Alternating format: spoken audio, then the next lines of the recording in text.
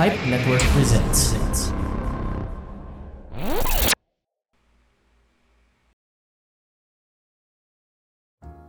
What a beautiful night mga katropa! Pipe Network presents the 3am Avenue podcast series, ang hashtag Tropang Madaming Ebas. Here to have genuine conversations about life, love, career, and many more. So enough with the jibber jabber and let's get on with it. Today's episode will be about a year of firsts. A year of firsts. So before we move forward to our episode for this week, we just wanna let you guys know that JB won't be with us in this episode kasi may kailangan pa siyang asikasuhin, right? Yes, and na-mention natin sa previous episode natin sa episode clownery natin that our editor will be joining us this episode, but apparently tulog po siya kasi pagod po siya from school. Yes. So hinayaan na lang po namin and Dubs and I will be hosting this episode. Okay, so what does year of firsts mean ba? I mean, yan yung tanong mo sa akin kanina, Dubs, diba? Yes. Ano nga ba ibig sabihin ng year of first anyway? So, for me kasi ang ibig sabihin niya is a season. Hindi naman specifically kailangan year 2020, year 2019, Like or in something. time lang sa buhay mo. Oo, parang what's that season or time of your life where you just took the risk of trying new things. Trying everything, tapos first time mong gawin yung mga bagay na yun. So, 'di ba may mga season talaga tayo na parang this is my year, I'm going to try a lot of things na hindi ako comfortable with. So parang a year of going out of your comfort zone and just discovering more of yourself. So yun yung ibig sabihin ng year of firsts. So since we're in that topic, ano nga ba yung pinaka year of first mo, Dubs? Well, sa akin, I mean, makaka-relate dito lahat ng college students. I mean, halos lahat. Kasi, sa college kasi talaga lumalabas yung, like, mas free ka eh. Mas free ka sa college, mas marami kang free time, mas hawak mo yung oras mo, ikaw ang gumagawa ng schedule mo, diba? So, sa akin, mas, yung, year of first, or yung time of first ko, sa college ko siya naranasan. Na-experience. Kasi nung high school ako, medyo sheltered pa. I mean, nakakalabas ako, ganun. Pero, alam mo yun, yung mga wholesome shit lang nagagawin. Parang tamang hangout lang, ganun. Pero sa college ko naranasan yung mga kababalaghan ng totoong buhay. Kung saan capable yung generation natin. Ano yung mga ginagawa nila, di ba? Ano yung mga sinusubukan natin, kung ano yung mga curious tayo about, diba?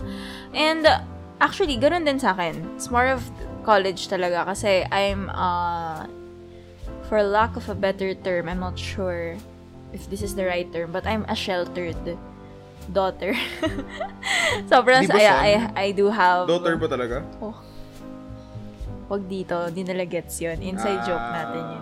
Hindi nila magigets yun. But anyway, Di ka kasi nila kilala eh.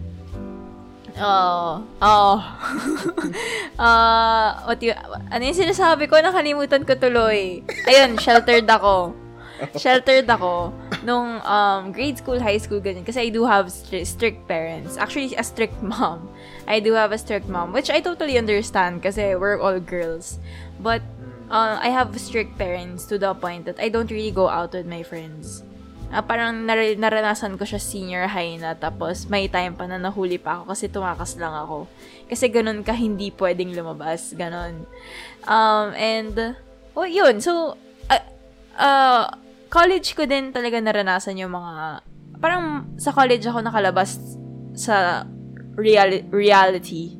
Kumbaga, na parang, ito pala yung nangyayari outside. Actually, kung iisipin mo, na ang weird nga, kasi, di ba sa college, dapat doon mo mas siniseryoso yung pag-aaral mo. Dapat, di ka labas. Bakit di ka ba nagseryoso sa pag-aaral? Nung high school ako, aaminin ko, patapon ako. Pero ngayong college ako, nung nag-college ako, pinagbuti ko yung pag-aaral ko. Pero yun na nga, baliktad eh. Kasi inisip ko, paano kaya kung ginawa ko yung mga ginawa ko nung college, nung high school ako, di ba? Kasi patapon ako nun eh. Pero, huwag yung gagayahin yun ah.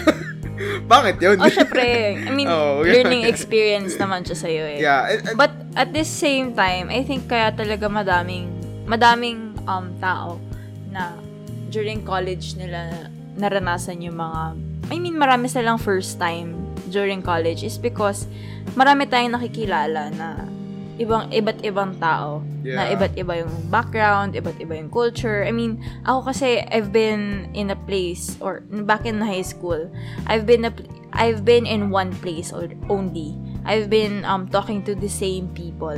Alam mo yun, same kami ng lugar, kung saan kami nakatira, same people for years.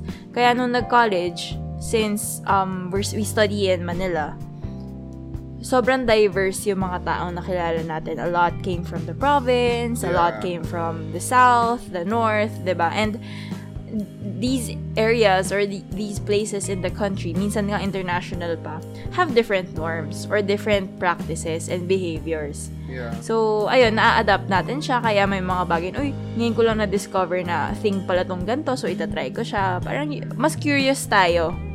Kumbaga, parang mas nagiging curious tayo. Actually, naalala ko pa yung, nung freshman pa. Kasi, galing kasi ako nung high school ako, ayan, sa mga hindi nakakaalam, galing ako sa Claret School. Ayan, boys school siya, and super strict. As in, bawal kami magdala ng cellphone. Like, kahit hindi namin ginagamit, pag nakita lang yung cellphone sa bag mo, automatic may punishment na. So, talagang demerit. Parang ganun. Kasi binibigyan kami nung parang mga slip. Ano yun? Di ko alam kung merong ganun sa school niya eh. Pero meron sa amin. Tawag sa amin, conduct slip. Ayun. So, may consequences na agad kapag kahit hindi mo talaga ginagamit. Like, bawal mo i-excuse na emergencies. Ganun. I mean, yung time ko ganun. Hindi ko alam kung pinalitan na nila ngayon. So, mas strict before kasi, no? Ngayon kasi parang hindi na ganun ka-strict kasi sobrang essential na talaga ng phones. Yeah. 'Di ba? I mean, nung time pa nga lang natin, essential na siya eh. What more now? Naalala ko kasi yung mga students na nagdadala dati. Nakakatawa kasi sobrang tryhard talaga nila magtago ng phone. Kasi makatakas. minsan kasi may surprise inspections, di ba? Para yung mga iba, tinatago pa sa water jug nila, tatapon nila lahat ng tubig. Yung isa pa nga. Ang effort. Meron pa yung isa, yung tinago sa basurahan.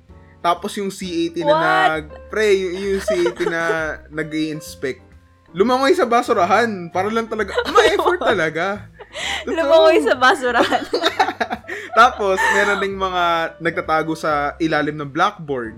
Kasi yung blackboard kasi namin may, like sa likod niya, may parang hidden na cabinet or some shit. Basta ganun. Doon tinatago.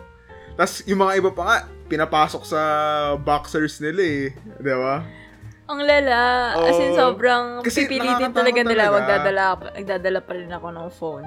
Well, in my opinion kasi parang, ang weird kasi kung ba't di kami pinapayagan, hindi rin naman kasi namin ginagamit. Diba? Siyempre, kailangan mo siya for emergencies. Ganyan din sa amin. Though sa amin, kinukuha lang kapag nilalabas mo. Pag nahuli kang gamit mo. Yun lang. Pero, ang lala nun sa inyo, hindi na nga ginagamit. I mean, tapos, kung aanuhin mo, meron ng point na hinihiling ko na lang na ipadala na lang sa amin kahit di na namin gamitin tuwing break time, lunch and recess. Kahit wala na. Kasi paano pag may emergency talaga, walang susundo, diba? Tapos, ewan. Anyway, so, naririnig niya na naman yung aso ng kapitbahay namin. Shout out nga pala sa kapitbahay namin, no? Every time na nagre-record tayo, nakikisama. Anyway, so, speaking of yung mga first time nga natin, ganyan, I'm pretty sure madami na tayong nasubukan ng mga bagay-bagay. Marami na tayong first time. Baka nga yung mga first time natin, last year, baka ilang beses na natin nagawa this year, di ba? Kasi there may be experiences that you really like, so you kept doing it already. Or there may be experiences that you promised yourself, I will never do again. So, before we delve into the experiences that you wouldn't want to try again, I wanna focus more. I wanna focus more on... Grabe, wala pang ako sinasabi kung anong type of experience. Pre, ito kasi, kapag napakinggan mo kasi yung year of first, ano yung mga first na naiisip mo? 'Di ba? wag mo nang i-deny, di ba? May isip mo yun eh. Ikaw lang yun. Hindi. Ikaw lang yun. Wala akong naisip. Hindi, wag ka magpaka-inosente. Kilala kita eh. Makalat ka rin eh. Hindi ka inosente anyway. dito. Oo na. Hindi ka O, innocent. sige. Oo. Pero, what are those experiences that Yeah. you still happen to do until this very moment? Like, just give, a few of what you want to share with our viewers. Well, Viewers. sabi ko nung una, Listeners. wholesome eh, no? Pero, so far, ito na yung sa tingin kong pinaka-wholesome. Pero hindi rin siya wholesome. Like, kung i-compare mo siya sa mga ibang ginawa ko, ito yun na yung pinaka-light. Kasi, ngayong college ko lang naranasan mag-cut. Never ko naranasan mag-cut buong buhay ko. And aaminin ko na hanggang ngayon, minsan, pag tinatamad ako, pero, wait lang, nagka-cut ako kapag alam ko walang gagawin. Pero kung may lecture or may activity, di ako nagka-cut. Okay? Safe ka dun ah. Oo, safe ako dun. Kasi syempre, sabi ko Mundi ko nang i-shoutout si Tita Mai eh. Hindi, sabi ko nga kasi, wag mo yung misunderstand mami ako nakikinig ka dito. Basta, kasi, like, yung sinasabi ko, di ba nga, pinagbubuti ko nga kasi yung pag-aaral ko sa college. So, kung let's say, consultation lang, kakat na ako. Di ba? Parang consultation lang naman kasi. Pero, yun na nga, yung first time ko kasi maranasan mag-cut, parang iba yung feeling. Kasi di ba, alam ko, feeling. hindi, parang naramdaman ko yung college. Ito pala yung buhay ng college. Kasi naalala ko. Ito pala yung buhay ng college, nagka-cut. Hindi kasi imagine mo, galing ako sa school na sobrang strict. Tapos yun napunta ako sa Benild. Pre, nakalatag lang yung phone ko sa desk. Tapos nakikita ng prof na ginagamit ko minsan habang nagkakas. Wala siyang pakialam. Parang di ba nakaka-overwhelm. Tapos yung first time ko mag-cut, puta, ingat na ingat pa ako. Akala ko, papagalitan ako. Talagang, kunyari nag-CR pa ako, tapos isa-isa ko nilalabas gamit ko. Nilabas ko muna yung bag ko sa hallway, ganon. Tapos yung nag-CR na ako, doon ako nag-cut. Kasi kala ko papagalitan pa ako. Tapos nakita ko yung mga iba kong kaklase. Casually lang talaga umaalis. Nakabag. Tapos ako, nagmumukha akong tanga kasi nagmamakahirap pa ako. Ayun, so, para sa mga Para normal lang, no? para sa mga hindi pa college yan, sa college kasi, wala nang pakialam yung prof. Like, Well, hindi lahat, though. yeah, hindi lahat. I mean, pero most oo. sa kanila. Kasi, like, pero I just wanna clarify that. Kasi baka sabihin na, okay lang pala mag-ano-ano. hindi okay. Sa college Siyempre. kasi, parang, most of the time, I mean, for the most part, you really are treated as adults. Yeah. Kaya, when there are professors na, okay, magre-lecture ako dito, magtuturo ako and everything, tapos hindi na nila kinakount yung attendance as long as you do your obligation to pass whatever it is Kasi that you may pass. may expectation na agad siya na andito ka na sa point ng buhay mo, kailangan alam mo na yung responsibilities mo. Alam mo na yung decisions Oo. mo and you have to be accountable Kasi, sa mga decisions mo. Nung high school kami, laging kami yung sinusuyo ng teacher. Kunyari, may hindi pa kami napapasa. Sila pa yung magpapaalala. Uy, Ngayon, ikaw na yung nanunuyo. Oo, Sir, baka naman ganun. pwede pa pong... diba? Dati nung high school pa, Mr. Dubuze, yung mo, di mo pa nagagawa. Pero ngayong college, wala ka maririnig sa kanila. Like, one night na lang, maalala mo, ay shit, meron pa pala akong due. Ganon. Oo. Ganun Madalang siya. ka na lang talaga makakita ng prof in college na talagang i-remind ka. I-email ka pa pag hindi ka pa napapasa. Kaya ganyan. kapag may nakita kayong ganon, i-treasure nyo na. Oh, best prof Oo, yan. grabe. Pero shout out sa mga prof, 'di ba? Shout out Oo. sa mga prof, especially now. Kasi it's really hard, especially nung medyo nag-ano tayo sa topic. Pero since na-mention na natin, we just wanna appreciate the professors and the educators who, adjusted and who are still adjusting in this type of learning setup. Kasi hindi na lahat ng professors sanay.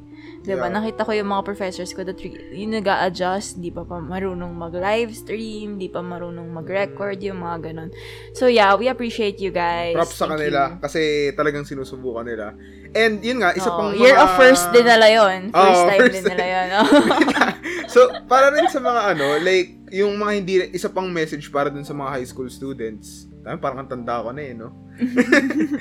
Kala mo graduate, no? Hindi, high school pa rin ako in heart. Ano ba? So, para sa kanila, kasi may mga ibang teachers sa high school yung sinasabi nila, marami raw terror sa college, mga prof na terror. Huwag kayo maniwala doon. Maraming prof sa college na kaya yung tropahin. Totoo yun. Saka kung terror man, usually, alam mo, yung kung terror man, sa kanila ka talaga natututo. Oo. Parang pag-graduate mo, marirealize mo na, kaya pala ganito si sir, ganito si ma'am, kasi gusto lang niyang i-push ako sa limits ko. Well, iba kasi yung iba yung terror sa kupal. May mga kupal talaga na prof, diba? Aminin mo, diba? No-holds-barred ka dyan. No-holds-barred ka talaga. Hindi ko na i-mention kung sino yung sa tingin ko mga kupal, pero alam mo, nakikwento ko sa'yo kung kanino ko nakukupalan, diba? Iba ang terror sa kupal. Kung terror siya, like strict siya in a good way, na natututo ka, okay lang yun. Understandable. Pero kung legit na parang kupal lang siya, na nakikwento tungkol sa buhay niya, tapos magpapaquiz, pero hindi naman siya nagturo, tungkol sa kupal yun. Kupal lang. Sinayang mo lang tuition mo, diba? Pero yun, I think, ang pinaka, dun is, nawala yung sasabihin ko. May sasabihin ako eh. Oh my God. Anyway. Baka lesson sige, na ikaw na bahala. Yeah, ito. So, going back dun sa, yung sa cutting. So, first time mo mag-cut. Yun yung na ginagawa mo pa din hanggang ngayon. Yeah, kasi parang, nung naranasan ko yun, parang feeling kong powerful ko, diba? Smug-smug ng, ko, shit. Yes! Kaya ko nang gawin to. Kasi nung high school kasi, makita ka lang sa labas ng classroom mo nang walang hall pass. Nako po. Sermon na abutin mo. Ganon parate. Pero ngayon, kanya-kanya na lang. Bala ka na. Pero alam mo yun, nung parang may adjustment time siya. Hindi ako naka-adjust agad. Pero, nung naka-adjust na ako, parang, wala. Naging normal na lang siya sa akin. Lumalabas na lang basta-basta, ganun. Oo. Well, ako naman, yung experiences first time ko, na ginagawa ko pa din ngayon.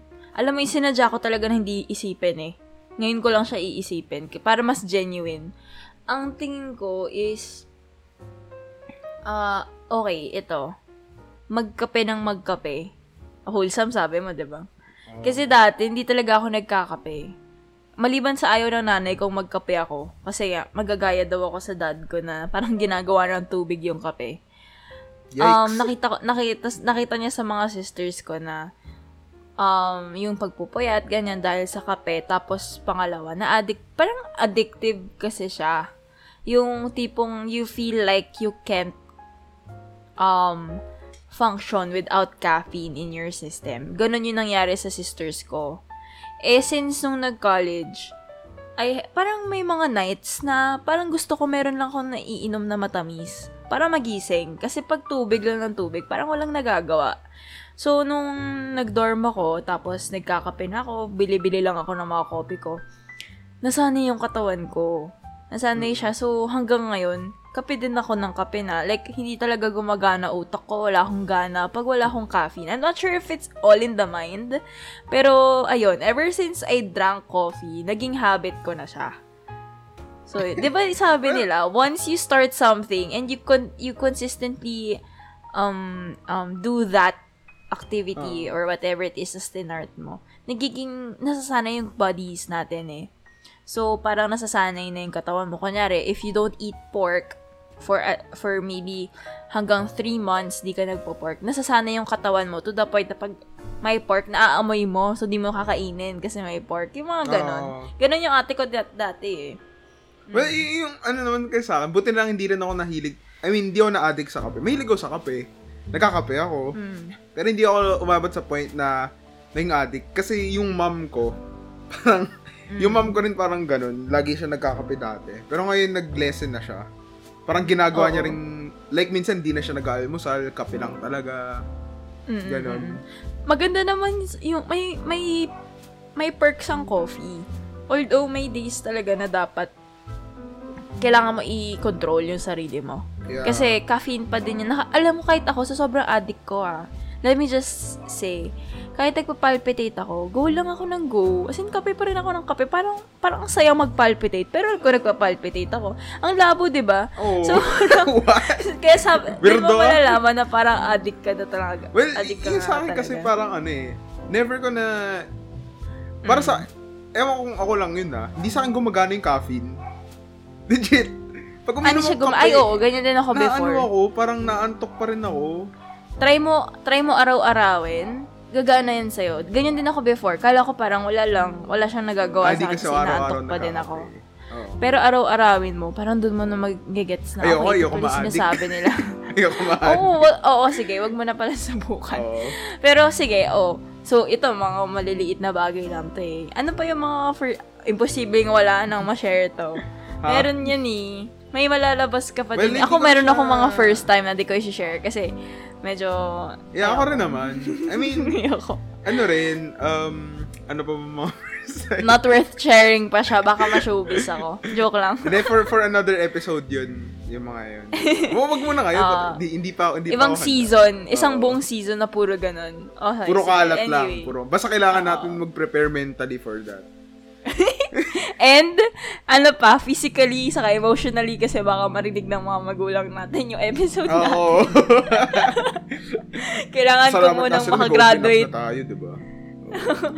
Kailangan mo na makagraduate bago nila marinig yung mga episodes. Ayun, siguro, yung isa pang like light lang. I mean, hindi naman sa hindi ko na siya ginagawa, pero gagawin ko siya ulit if may pagkakataon. Yung pumupunta ka sa inuman. Ayun. Like ngayon, syempre, di na natin magawa kasi nga, I mean, ginawa natin, trinry natin mag-online inuman. Tatandaan mo yun. Kaso, parang ang incomplete talaga eh. Iba kasi talaga kapag nahahawakan mo nahahawakan mo yung katropa mo, friends mo, diba?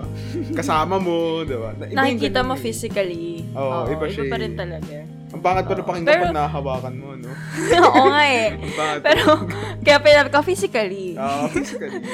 Pero alam mo, nakakatawa kasi kahit na may mga bagay tayo na kinasanayan na. Hey, man here. Are you an adult?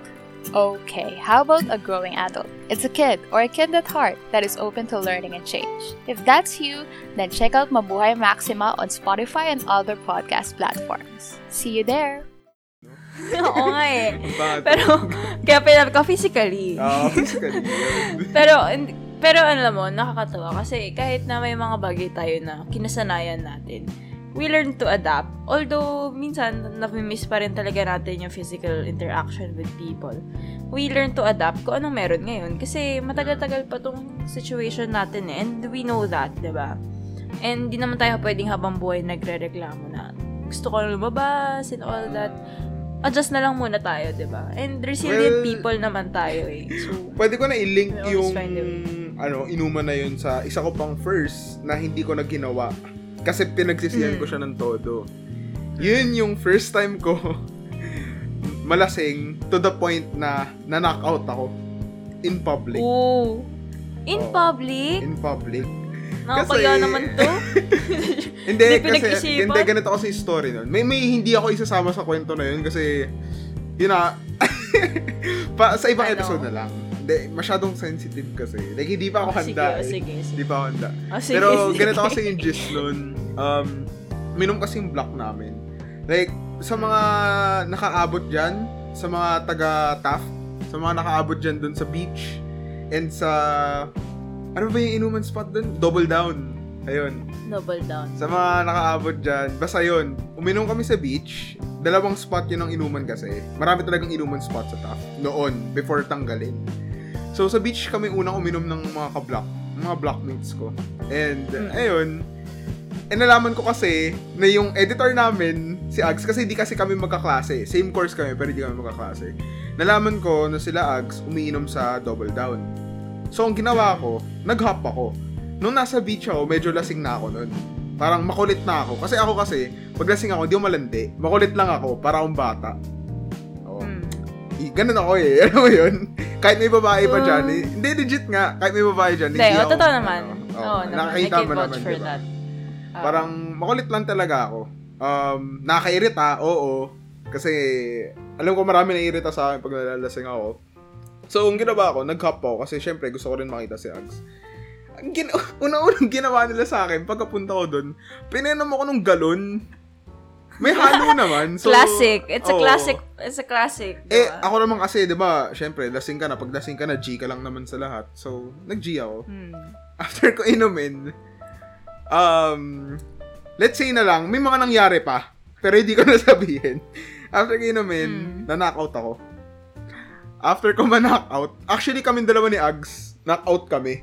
Pero, akin yung may nangyaring masama kasi nanakawan ako ng phone sa Double Down.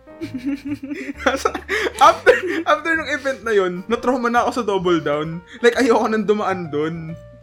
Legit, parang, nung sinara siya, natuwa pa ako. So, yes, wala ni Double. Pero wala hindi mo na makikita, hindi mo na matatandaan yung mga masisalimuot na kasi, pangyayari. Pre, nung nanakawan ako, ang daming shit na nangyari. Parang, muntikan pa kami mapaaway. Like, kasi kasama ko nun yung roommate ko, tinawag ko siya. Sabi ko, sama kayo sa amin, nandito na kami. So, naglakad lang sila, ganun. Tapos, sinawala yung phone ko. Kasi diba, pagkagising ko, nakatulog kasi ako, hawak-hawak ko yung phone ko. Pagkagising ko, wala na sa kamay ko. Sabi ko, kala ko nahulog. Medyo, parang, alam mo yung feeling na yun, yung lasing ka. Tapos, nalaman mo may nawawala sa'yo, bigla ka naging sober. Sabi ko, uy, shit, may nawawala sa akin. Hindi ko pa na rin naranasan yun. So, ang ginawa ko, nakita ko si Ags tulog rin, tapos hawak niya yung phone niya. Ginawa ko, binulsa ko na yung phone niya kasi baka mawala rin phone. Diba? Mabait ako eh. Akin lang dapat nangyari. Tapos after, ginising ko si Ags. Sabi ko, uy Ags, wala phone ko, tulungan mo ko. Kakasuka niya pa lang. Tapos, puta, bigla siyang tumayo. Sabi, tara, hanapin natin. Parang walang nangyari. Parang walang nangyari. Walang nangyari. Parang ikaw pa yung nawalan ng phone, ha? Parang ganun. So, nasober sa tulog. Tapos, may naging kami, like, may nagsumbong sa amin na isang guy na yung katabi raw namin table yung kumuha. Kasi may mga cases talaga sa Double Down na marami nagnanakaw. Marami nawawalan doon. Hindi lang ako. Kasi madilim doon, di ba? Tsaka may mga dumadayo kasi talaga na hindi talaga madaling pumasok. Oo, madaling pumasok. At saka ang pangit rin sa Double Down, may bias yung mga bouncer. Bias sila sa mga regulars. Oo, tama. So kung kahit tama ka, hindi ka nila kakampihan. Kasi naranasan ko yun, like hindi kasi ako regular, like first time ko pa lang mag-Double Down nun. And mas kinampihan niya pa yung nagnakaw ng phone ko. So, sinabi ko na lang, nga diba? Sinabi ko na lang, kasi, like, kinonfront ng roommate ko. Roommate ko kasi matapang. So, kinonfront niya yung... Laki nun eh. Kahit ako takot dun eh. Kinonfront niya yung, yung nagnakaw ng phone ko. Yung tingin namin na nagnakaw. Tapos, halatang-halata na sila kasi guilty. Sobrang defensive agad. Parang, di kami nagnakaw. Tapos, naghahamon agad ng away. Tapos, binulungan ko na lang yung roommate ko. Sabi ko, wag na. Phone lang yun. Baka kasi frat. Delikado. Baka kami pa yung diba? Baka bulin kayo eh. Baka habulin kami. Dahil sa cellphone na nawala. Sabi ko na lang, mas importante na at least safe tayo. Cellphone lang naman yun eh. Mapapalitan rin naman yun, diba? I mean, kung nasa yung cellphone ko na yun, good luck, mabagal na yun ngayon. Galaxy S7. Good luck sa'yo kung sino man nagnakaw nun. Ayun. So, hindi ko na siya ginagawa ngayon. Like, tamed na ako. Kunyari, alam ko na sa public place ako. Di na ako iinom as much. Like, magpapakalasing ako to the point na kaya ko pa rin kontrolin yung sarili ko. Ginagawa ko lang siya kapag nasa bahay ng friends. Sabi nga nila, drink responsibly. Yes. Diba? So, kapag tumatanda ka, I mean, I'm not sure if this goes for everyone or for most. Pero I think pag tumatanda ka, mas gusto mo na lang yung chill na drinking sessions. Yeah. Parang nagiging tito or tita ka na lang. Parang ayaw mo na magulo. Gusto mo na lang. Kayo-kayo na lang. Like, tawanan na lang. Ganun. Oo. Chill na lang. Iyakan. Ganun. Kung may magkwento man. Well, feel ko rin kasi kaya wild. Yun ba yung tamang term? Wild yung mga mga freshman, kasi syempre, yun nga, First time. diba? Gaya nga nasabi First mo, time kasi nila. And curious. Oh, and we also experienced that. Parang dumating din tayo sa point na yun. And I'm pretty sure pati mga magulang natin, Kahit gaano pa na-experience din nila nila yan. May mga meron kababalaghan. Kaya nga minsan alam nila yan eh. Kasi ginawa din nila before nung bata sila. I mean, siguro hindi lahat in terms of inuman or something. Hindi, ma'am ko makulit eh. Hindi maamin eh. Lahat na yung mga first time. Oo.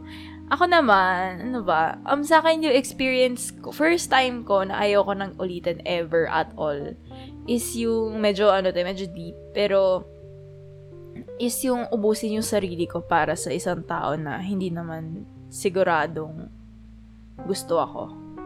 Parang ganun. Parang bigay ako ng bigay. Yun yung first time kong ma-in love, tapos first time kong, may dumaan na naman. Naririnig niyo ba? Anyway, so, first time kong maka-feel ng gano'n, parang infatuation, hanggat sa nag-turn into love, and then first time ko magbigay, hanggat sa continuously akong bigay ng bigay, na hanggat sa hindi ko na malaya na uubos na pala ako.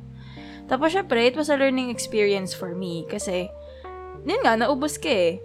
Diba? And there's this, part of you na, you don't want it to happen again.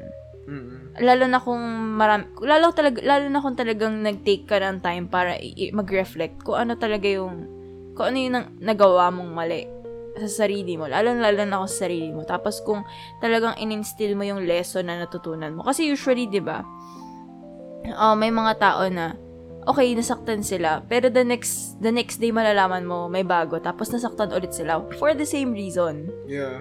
Diba? Parang paulit-ulit lang. Because, I think for me, the reason why is because they don't really take time to reflect upon themselves na ano ba talaga yung nangyari sa past ko and ano yung ayoko na mangyari sa akin. Kasi I believe that you attract you parang hinahayaan mo rin. May times na syempre hindi mo kontrolado na baka sinasaktan ka talaga or what, 'di ba? Pero minsan kung same people, kung nakikita mo na yung pattern na palagi ka lang naloloko, palagi kang ganto, palagi kang ganyan, maybe because you're letting them do it. 'Di ba? You have the power to stop whatever it is na gawin sa'yo eh. Nag-isabi ko sa'yo, deep na eh. 'Di ba? So kaya ever since going back to me na lang, ever since nung na-realize ko na I don't want it to happen again, hindi na ako masyadong, mapagbigay ako. That's innate in me. Pero hindi na ako yung parang to the point na nauubos ako. Mas naging priority ko talaga yung sarili ko. Well, so first, rin eh. Like may isa pa akong share eh. Ito rin, deep rin to. Para lang, 'di ba? Kasi ikaw lang nagbumukang may ganap sa mature. buhay. Oo, walang ganon, wag mo Sa'yo, inuman. Sa akin, well, sasaktan. Yung sa akin naman kasi, actually, ikaw nagpa-realize. Kasi going back, nag-away nga, 'di ba? Nag-away tayo eh. Kasi before kasi yun, hindi ko alam kung na-mention ko na siya sa ibang episodes, pero before kasi yun, plastic kasi akong tao. Dati. Inaamin ko yun. And hindi ako proud. Pero ngayon, proud ako sa sarili ko. Kasi natanggal ko na yung pagka-plastic. Kasi siguro, yung na lang rin kasi noon, kung ba't ako naging ganun. Dahil siguro sa environment na kinalakihan ko nung high school. Mahirap kasi, kahit sino naman nakaka-relate dyan na hindi sugars and rainbows ang high school. Hindi talaga. Kung hindi ka man nabubuli, alam mong toxic yung mga tao sa paligid mo eh. Kahit normal ka na na estudyante, or kahit nga nililook up ka eh, kahit honors ka, alam kong aware ka eh, na toxic yung environment eh. So, yun yung naging reason. Like, nung college ako, tapos nakilala ko yung tropa ko ngayon, tingin ko lang sa kanila parang, di tatagal to. Wala akong pakialam sa kanila. Pag nagalit sila sa akin, wala akong pakialam kung FO nila ako, ganun. So yun, parang nag-away kami ni Eka at one point about doon. And sinabi niya sa akin, basta may mga sinabi niya sa akin na hindi ko na rin sabihin kasi like personal shit na namin yun. And na-realize ko na ano pala, like okay lang na rin naman pala na parang mag-trust kasi nagka-trust issues rin ako. So okay lang na i-trust mo yung mga kaibigan mo. Okay lang na magkaroon ka ng kaibigan. Pero hindi ko sinasabi na kunyari, mga friends mo ng high school, wag mo i-prioritize na sundan sila kapag college. Kasi hindi naman meaning nun, hindi na kayo magkaibigan eh. Di ba nga, friends come and go, but real friends stay. So, for example, kami ng isang kaibigan na taga-UST, ako taga-Benilde, siya taga-UST, pero solid pa rin kami ngayon, nag-uusap pa rin kami. Although, hindi nga kami nagasama, at least, close pa rin kami. Like, ganun pa rin yung level ng closeness namin, di ba? So, ayun, like nung college ako, isa lang talaga yung tinuturing kong kaibigan. At yun ay yung basta best friend ko siya. Si Andre. Na-mention na natin siya last episode. Shoutout sa'yo, Andre. Basta, yun lang. Siya lang yung, alam ko kasing tatagal. Ayan. So, aaminin ko na rin na kahit sila Ag, sila Elian, di ko sila nakita in that way kasi alam kong pagkatapos ng college, mag-drift apart. Samantala kasi kay Andre, parang planado na dahil friends rin yung parents namin na pupunta ako ng Japan after ko mag-graduate kasama si Dre. Parang gano'n. Magkasama kayo. Oo. Pero na-realize ko na mali yung thinking na gano'n. Diba? So, ayun na, I mean, na-realize ko na masaya magkaroon ng tao sa paligid mo. Pero, wag kang mag-welcome ng basta-basta. Tandaan nyo, quality over quantity. Ang pangit ng pakinggan kapag galing sa atin kasi marami tayo. Pero, I mean, sure naman ako na quality lahat. Diba? Hindi, wag kayong mabulag sa pag marami kang kaibigan, mas likable ka.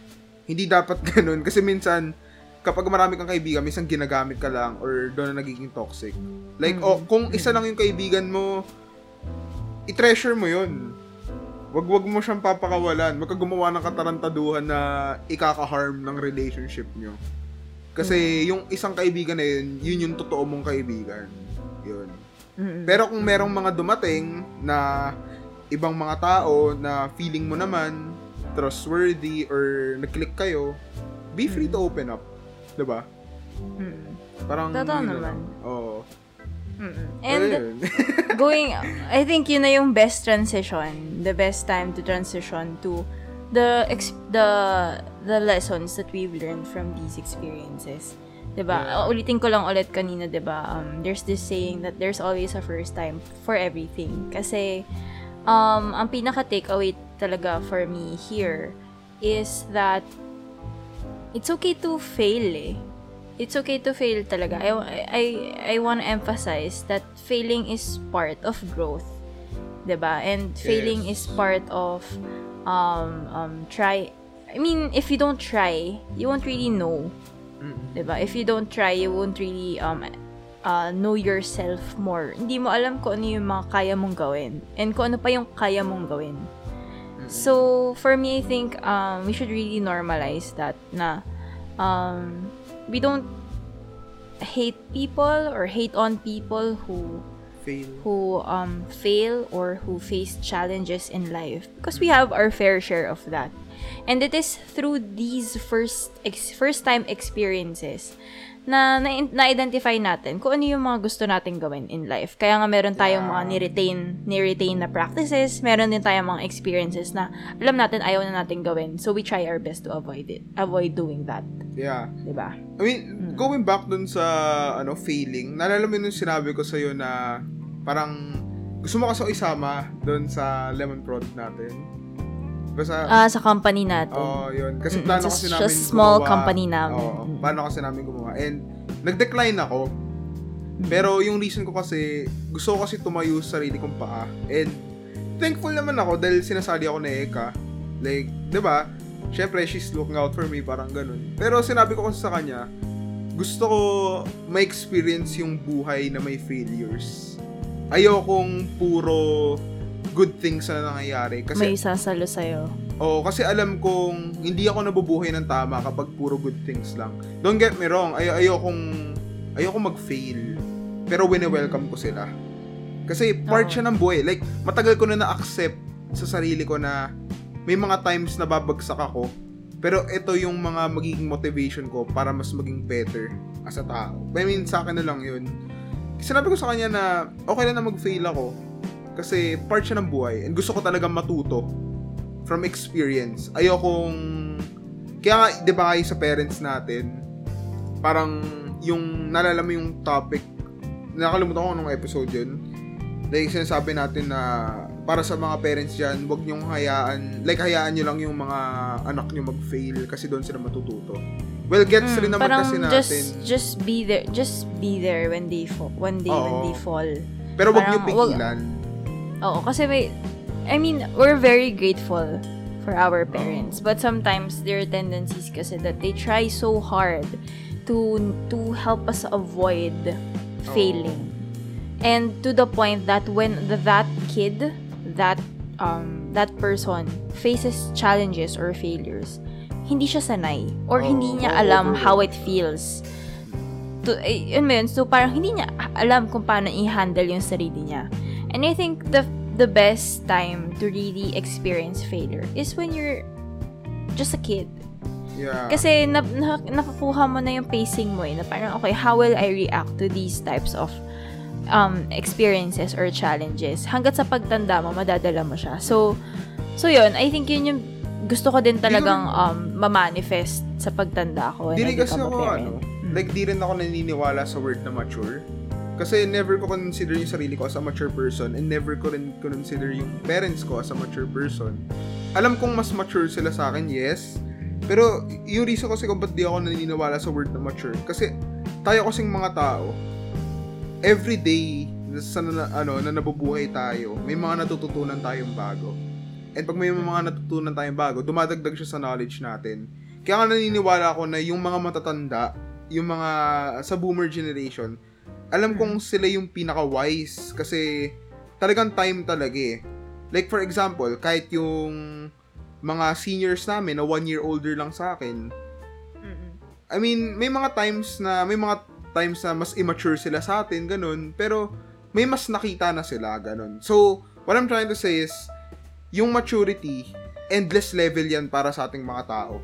Yes, it's a continuous journey of kahit learning. lolo na tayo o lola, magmamature pa rin tayo. Meron pa rin tayo natututunan. Okay. Yes. So, since palubat na yung laptop ko, baka maputol tayo anytime. Nakalimutan ko kunin yung charger. I-end ko na yung episode. Thank you so much, guys. I hope you learned, and we hope you learned so much in this episode. Sobrang magandang episode to. I really like it. Yeah. And, one more episode and we're off to our next season. I hope you're looking forward to, because we are looking forward to that next season of our podcast. And natuto na tayo. Natuto na tayo. And, para sa mga mali natin. If you reach this part of the episode, please like us or follow us and tag us after listening to our episodes, or our podcast. So, thank you guys and see you next week. Paalam. See you.